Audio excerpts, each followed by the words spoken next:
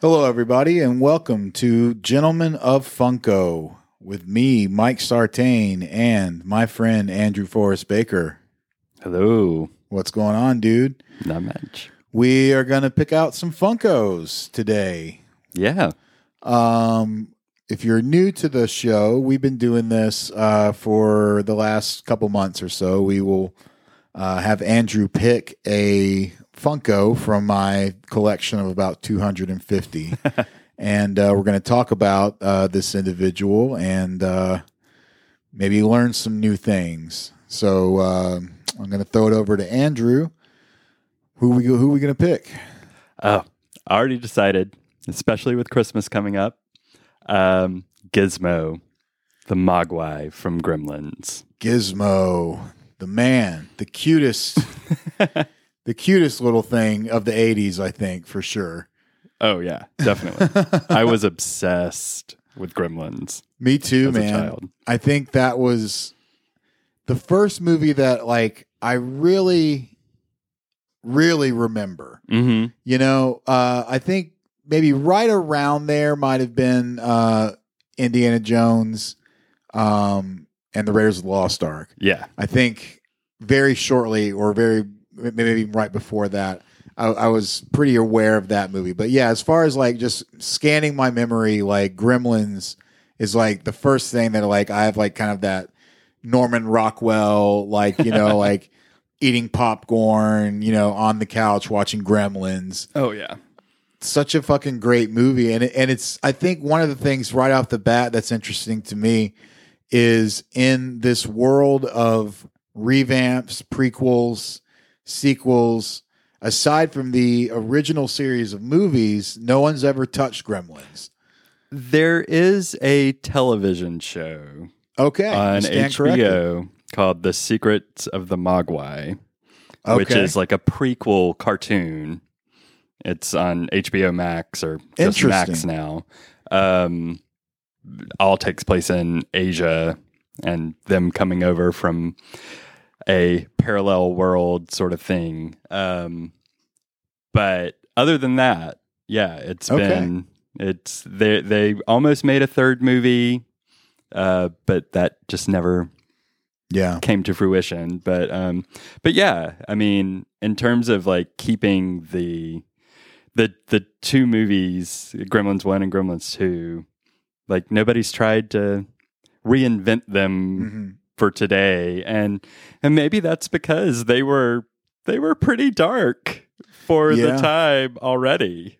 They can't do the edgy dark revamp of them if they already included things like someone's father dying in the chimney while pretending to be Santa Claus, and you know, cute little creatures that multiply when they get wet and turn into monsters if they eat after midnight. Yeah. And, you know, like, I think also I'm definitely seeing a memory of like not being scared of Stripe, but still Stripe kind of embodied like what I would view something just horrifying as, you know, right. Like he really, and, you know, we'll stay on Gizmo, but just briefly, Stripe is actually standing right next to Gizmo. He is. And he's still just, you know, like I don't know if it was like the texture of the puppets that they use, but you know how they always kind of look slimy, you know, and like I just remember that and like the teeth and everything. And yeah, like you're right. It was very like jarring imagery and something that almost like could only have gotten away with in like the 70s and 80s. Right. Well, and that they used actual puppets. Yeah. And it wasn't CGI, that it's like these are creatures existing in the space. Like it just has a special place in my heart. Yeah. I don't think I could take a CGI gremlin. Right. You know, that would be crossing a line of, you know, that's Jurassic Park era for me. I'm just like, we shouldn't have done it. But yeah, speaking of the puppets, do you know what company did? Was that Spielberg or? I am not sure. I know the movie was written by Chris Columbus. Okay. And Chris Columbus, did he I mean, I know he's done like a million movies, but didn't he do? I could be totally wrong about this. I've already been wrong several times, and we're only 10 minutes into this fucking thing. Did he do Ghostbusters?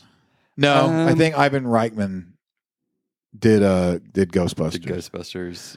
I could be wrong about that too, y'all. I'm wrong all the time about many, many things.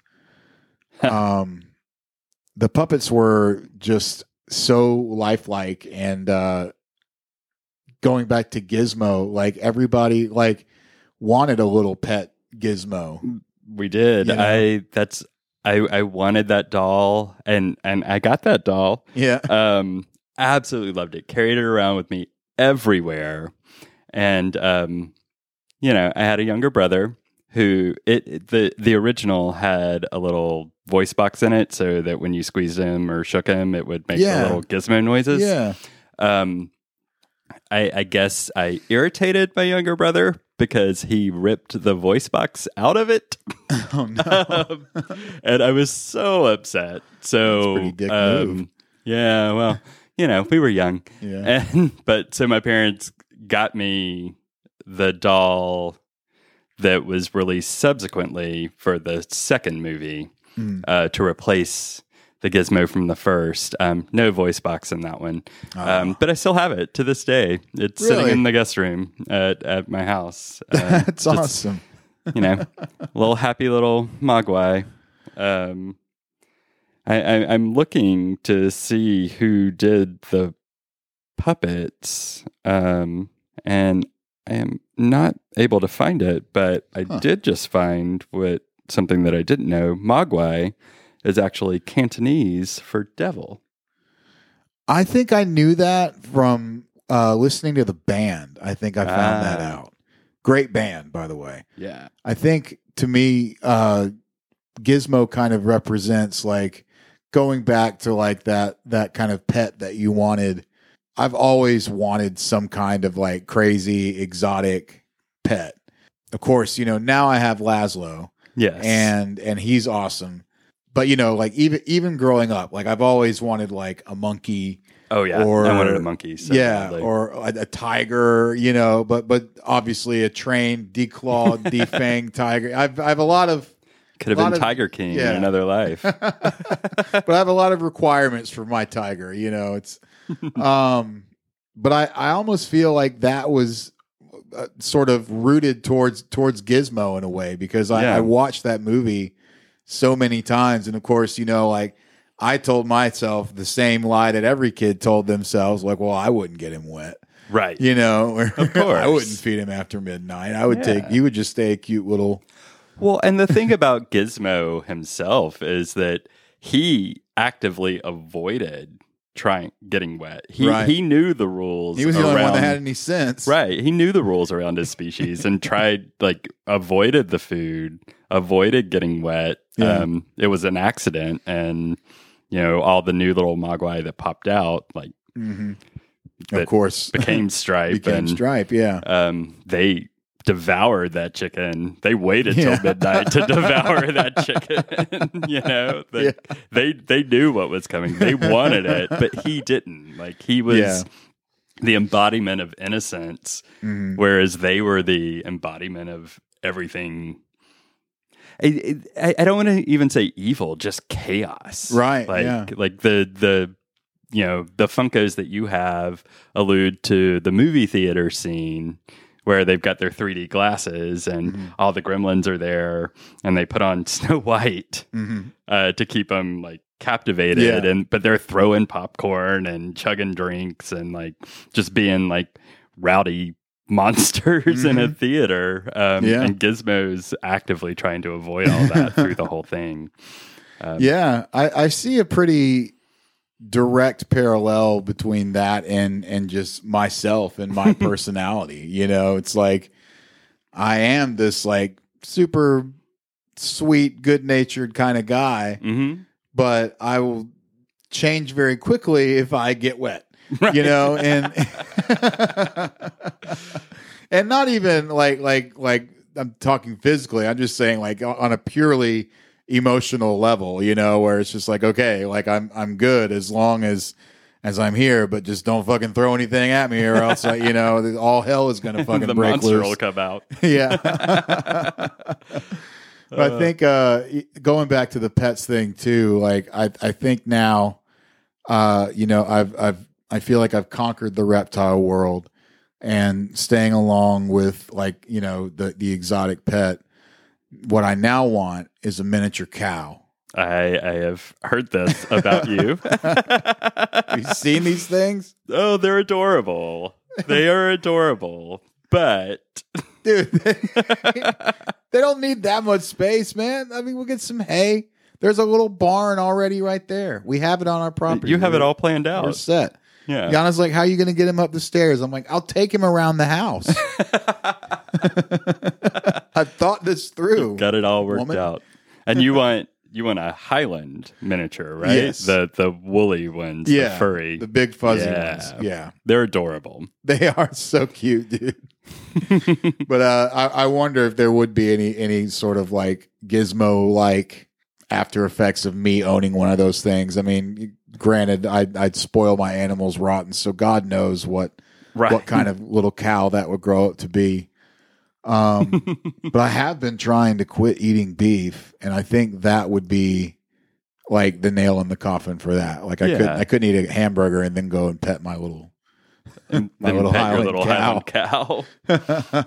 Yeah, that would probably be the thing that ended your meat consumption. Yeah. Or at least your beef consumption. Yeah. You're going to have a whole little menagerie of animals hanging out at your house. Well, I mean, it seems to have worked well with the garden, because Yana's always on my ass to eat vegetables, and we have a garden. I don't eat anything out of there because they're our pets. So right. Anyway, back to Gizmo. What else can we say about Gizmo? I don't know, man. He's he's a tough one because he doesn't have any dialogue. He just kind of makes cute noises and looks he communicates with his facial expressions, but I mean, I think even that is just such a throwback to like how good those puppets were and the puppeteers, and just like in general, like what they were doing with puppets back then, because like I feel like around that time, stuff like Labyrinth, Neverending Story, all that stuff that just had these like super amazing puppets and stuff like that. And then of course like Fraggle Rock and all that good shit. But did you ever watch Gremlins 2: The New Batch? I think surely I must have. Yeah. And I'm sure that if it happened to be on, I'd recognize it. Mm-hmm. But I couldn't tell you. I really just know the first one. I loved it personally. It did kind of jump the shark a bit. Yeah.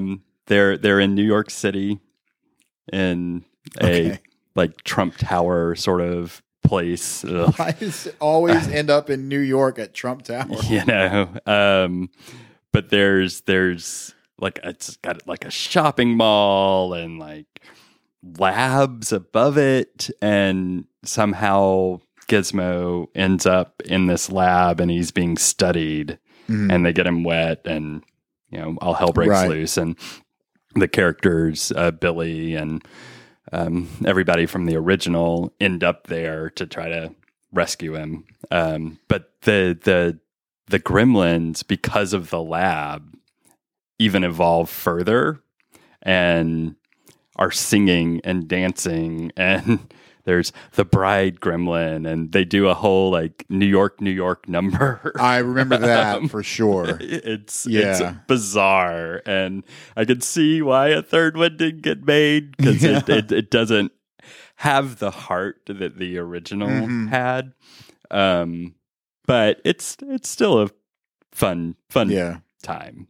That does seem to be like the avenue for sequels of that time. It's like, well, let's do exactly the same thing as the first one, but let's put it in New York. Right. Like let's put Kevin from Home Alone. All right, let's somehow try to sell that these fucking parents who like should be in jail like from the first fucking time do this shit again. and leave him in New York. Right. And then ironically, he ends up at Trump Tower as well. He does. And even Donald himself is there. Well, that's a thing of his. I read that he insists that if a film is shot in one of his hotels or casinos or whatever, that he gets to be in it. Oh. I guess that's what made him somewhat popular. The television megastar that he is today. Yeah. Ugh. It's so funny, I know that the guy ran the country, but I can never not think of him.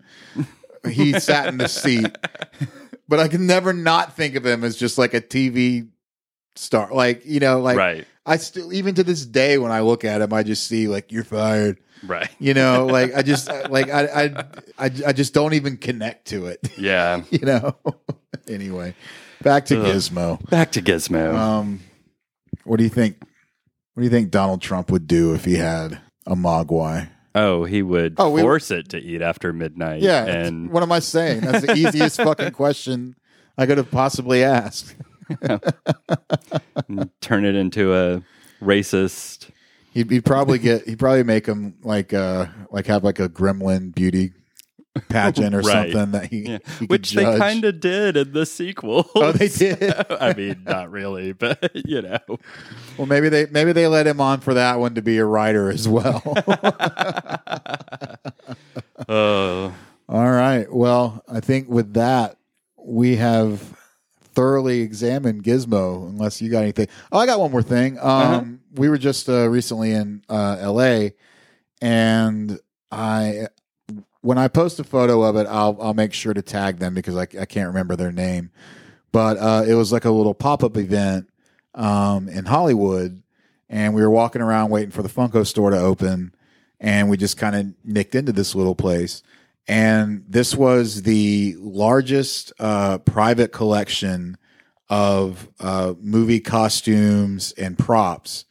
And this guy had so much cool shit, like the actual clothes that like Jack Nicholson wore in The Shining. He had like one of the suits that Heath Ledger wore. He had Halle Berry's Catwoman suit. And the guide told us actually something very interesting about that, which Halle Berry could only be in that suit for about 20 minutes at a time because the suit was so tight that it constricted her skin. Wow. And her skin couldn't breathe. And so like she would have to get out of the suit.